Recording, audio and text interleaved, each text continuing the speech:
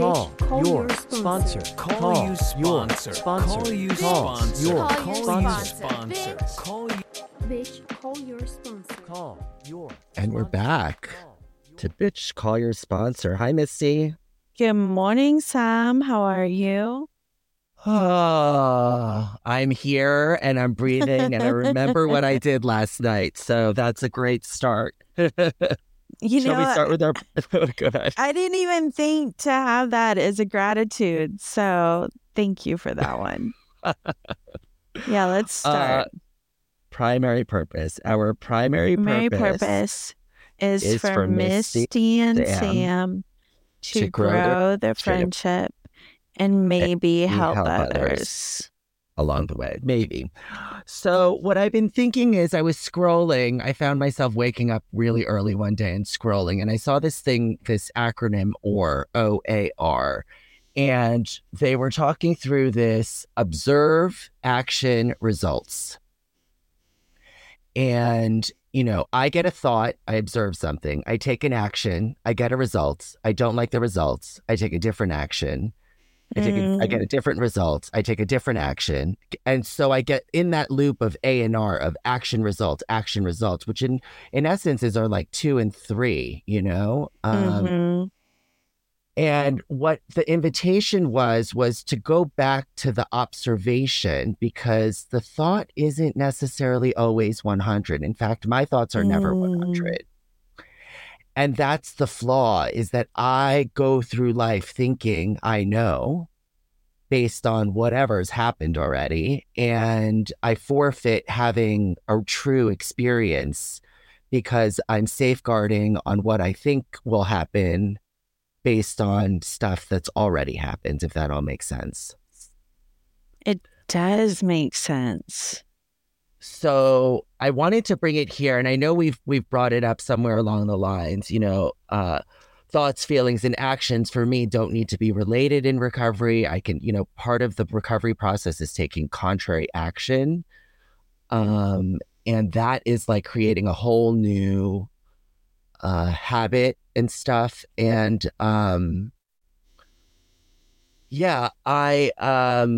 and the reason why this is so relevant right now is that I'm finding myself lost in thoughts and then not being in action. And my thoughts are never about the present, rarely about the present. It's all forecasting future doom and gloom or replaying the past and regret of the past and shoulda, coulda, woulda.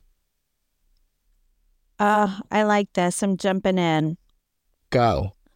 So I love what you said. The first part reminded me of, what was it? Thought, action?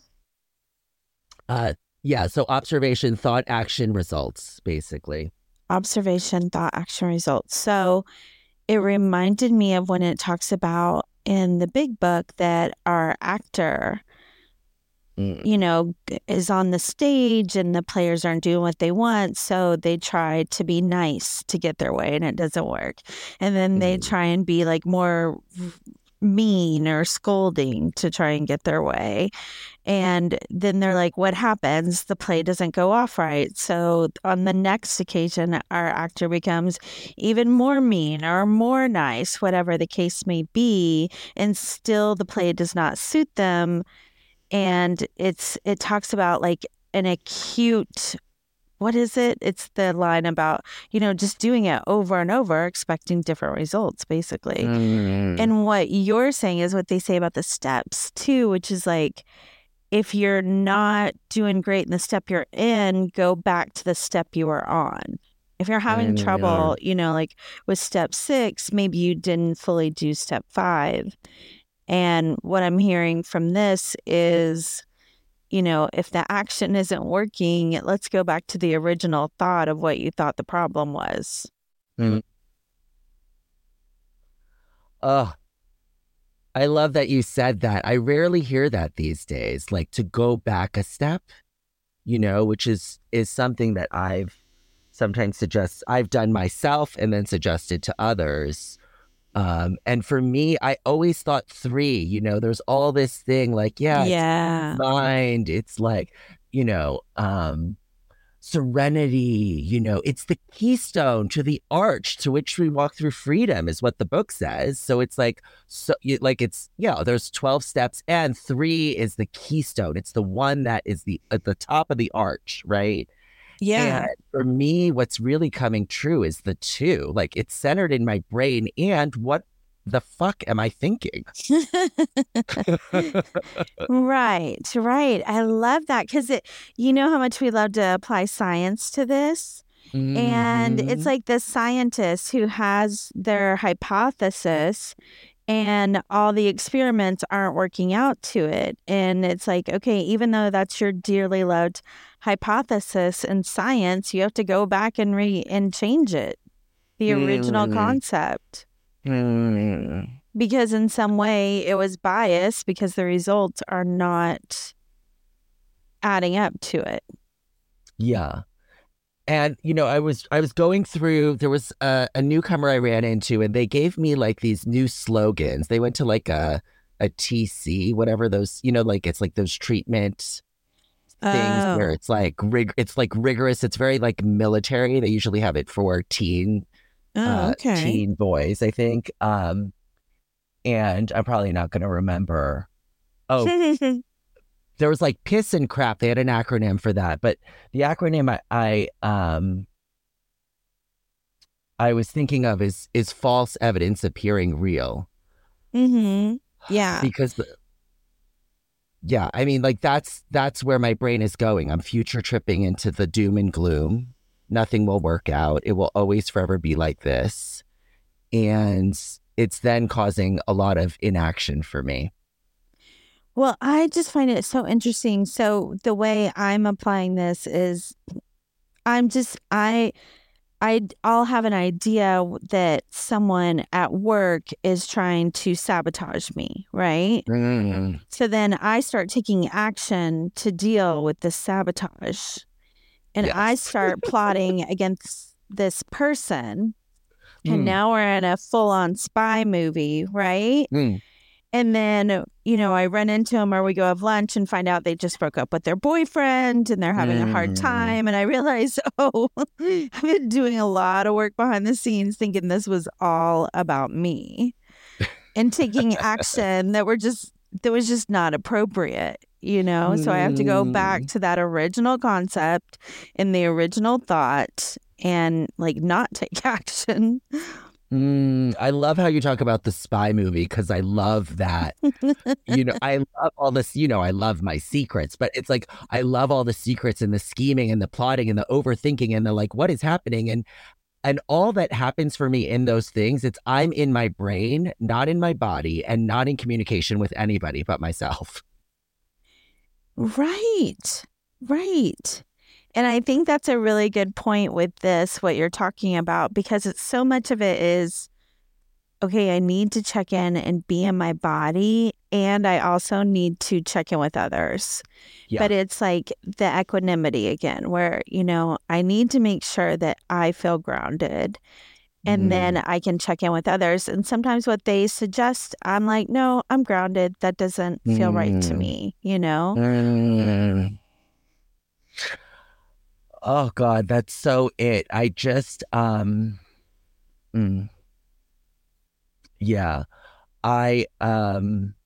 groundedness. So for me, the narrative, my theme song, which is what I like to call it, that's from the core is, based on the bullying and then, father's affair. So it's, all of that meant that my theme song's like me, love me, or I'm unlovable is what's underneath it.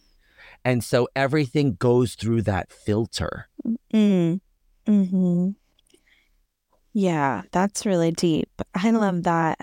And I feel like you and I, we both approach things different ways, but there is one place we agree upon, which is scrappy. Or in Al-Anon, they have that phrase, assume the good, right? My brain immediately assumes the bad. And Always. It's just like, they're out to get me. They're plotting. I got to fight. I got to be ready. I got to be hyper vigilant. I got to be on call at all times and be ready for where are they trying to get me, you know? And it's like, it's exhausting. Exhausting. And Exhausting. to your point, it's like going back to that core thought and, you know, seeing what that is and then dealing with that part, not the outside world. Well, I think that that's the thing, right? If for me, when I go back to the core and really get closer to the core, is I would look outside myself for safety, love, validation, all of the things. And it was never really 100 from my parents, you know, like what I learned from my family of origin was avoidance. Like, let's not talk about stuff. Let's go to our own rooms and just numb out however you choose, you know, TV, eating, sex, whatever those things are, you know, and that's ultimately so for me, alcohol was the presenting issue. Yeah, and then I put that down and then I see, oh, there's a lot of other layers here. Right. There's so many ways to numb out when you put alcohol down. It's like, I thought that was it. Yeah. And I think so many of us get that message that instead of dealing with life on life's terms, here's a way to numb out and not be your true self. And the thing is, on top of that, our brains want to protect us from being uncomfortable. So we have like a double whammy of growing up in a home that shows us to numb out. Plus our brains are like, hey, we don't want you to have pain or be uncomfortable. So don't go down that path. Let's not go there. Let's not look at that. Let's not sit for 20 minutes because you have so many things to do and that's going to be so annoying. And I'm just going to talk to you the whole time. You know, and then we finally sit and the brain does chatter for like 5 minutes and then we dip in. So, I mean, for me, like this, yes. And we're told the disease is centered in our brain, in my mind. And, you know, I used to hear, my disease is outside doing push-ups. And I'm like, no, the killer's in the house. You know, like the killer is my thoughts. That's so good. Right? The call is coming from inside the brain. Inside the house. Yeah, totally. That is in my amazing. own voice, I'm better than, who are these people? Oh, yes. Right. Yes. Get me separate. You know, I used to hear my disease wants me dead. I don't know if it wants me dead. It definitely wants me separate and better than or less than and alone and miserable. That is so interesting. I have ridden on that ship, right?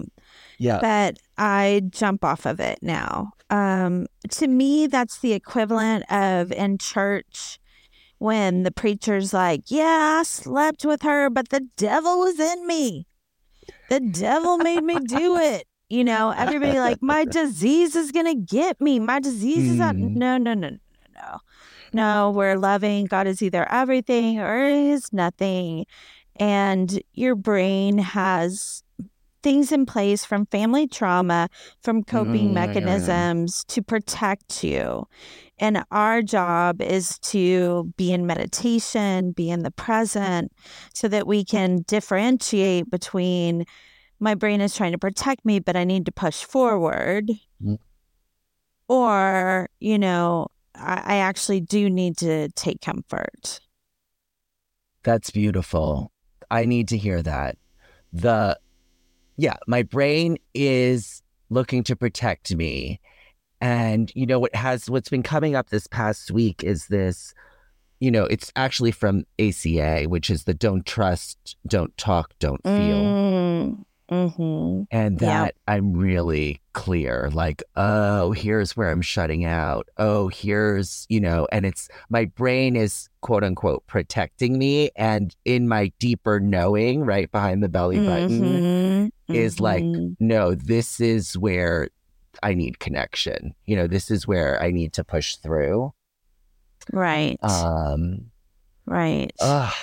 And that So good. that growth is so can be so difficult. Well, it can just be scary. I mean, it can just be such an old story that it feels like an anchor is down in the sand on a boat. Okay, I'm going with boat analogies today. Ooh, with the oar, yes. Yeah. So it's just like, okay, I'm supposed to move the boat, but the anchor's down in the sand. How are we supposed to do a different story? How are we supposed to let this go? It doesn't even feel possible. So do you have like an area or something that where you're feeling that anchor is like so heavy? Because mine is right now surfacing in action around. Your sponsor. Call you sponsor. Sponsor. Call you Call sponsor. your Call you sponsor. sponsor. Call you.